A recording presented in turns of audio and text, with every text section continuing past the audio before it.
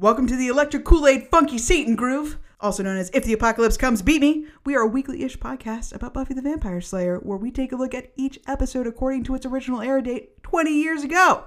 And we discuss really important stuff, like the plot. What happened in this episode? Sadness. Characters. When she smiles, when the mayor is talking about it, he hopes that this is happening in a museum. Hi, kids. And all the kids are looking up into his face in fear. And then they do a little flash of faith, like smiling, doing like a little, oh, if only. I mean, how could you not think that was adorable? Him guffawing and saying, hi, kids. Because he's a demon snake monster who ate everyone. He just wants a better, different America. Okay? What does that mean? That the snake eat all of us? Yeah, again, when we try to extrapolate on what the villains want. But then what does Faith want out of this? Really what does Faith want out of this? She just wants a family. She just wants love and support. Okay? We also watch out for things. Xander Construction Outfit watch, no, but he is a military guy. Maroon Jacket watch, nah, didn't see it.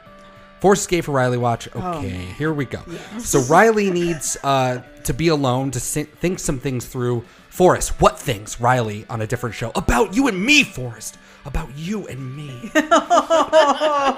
We yell about things. I don't think they're going to be that productive that they can assemble a full demon cybernetic Frankenstein man in one sleep. I don't think that happens.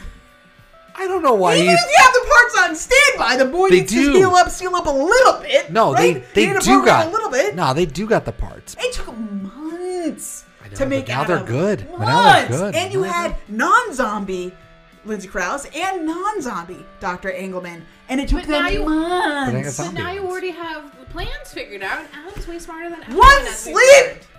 One sleep. He's call bullshit. He's got a disc. He just like slips it in. It's fine. No floppy boy can accomplish this in one sleep.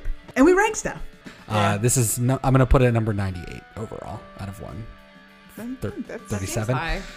I mean, looking at where it lands, yeah. I mean, it's unfortunate. It's above Bad Eggs and stuff, just because it's better written. Like all of it's just better written. What are you talking about? Spike. In Bad Eggs, she also jumps into a crack in the floor. Listen, I love that's your argument.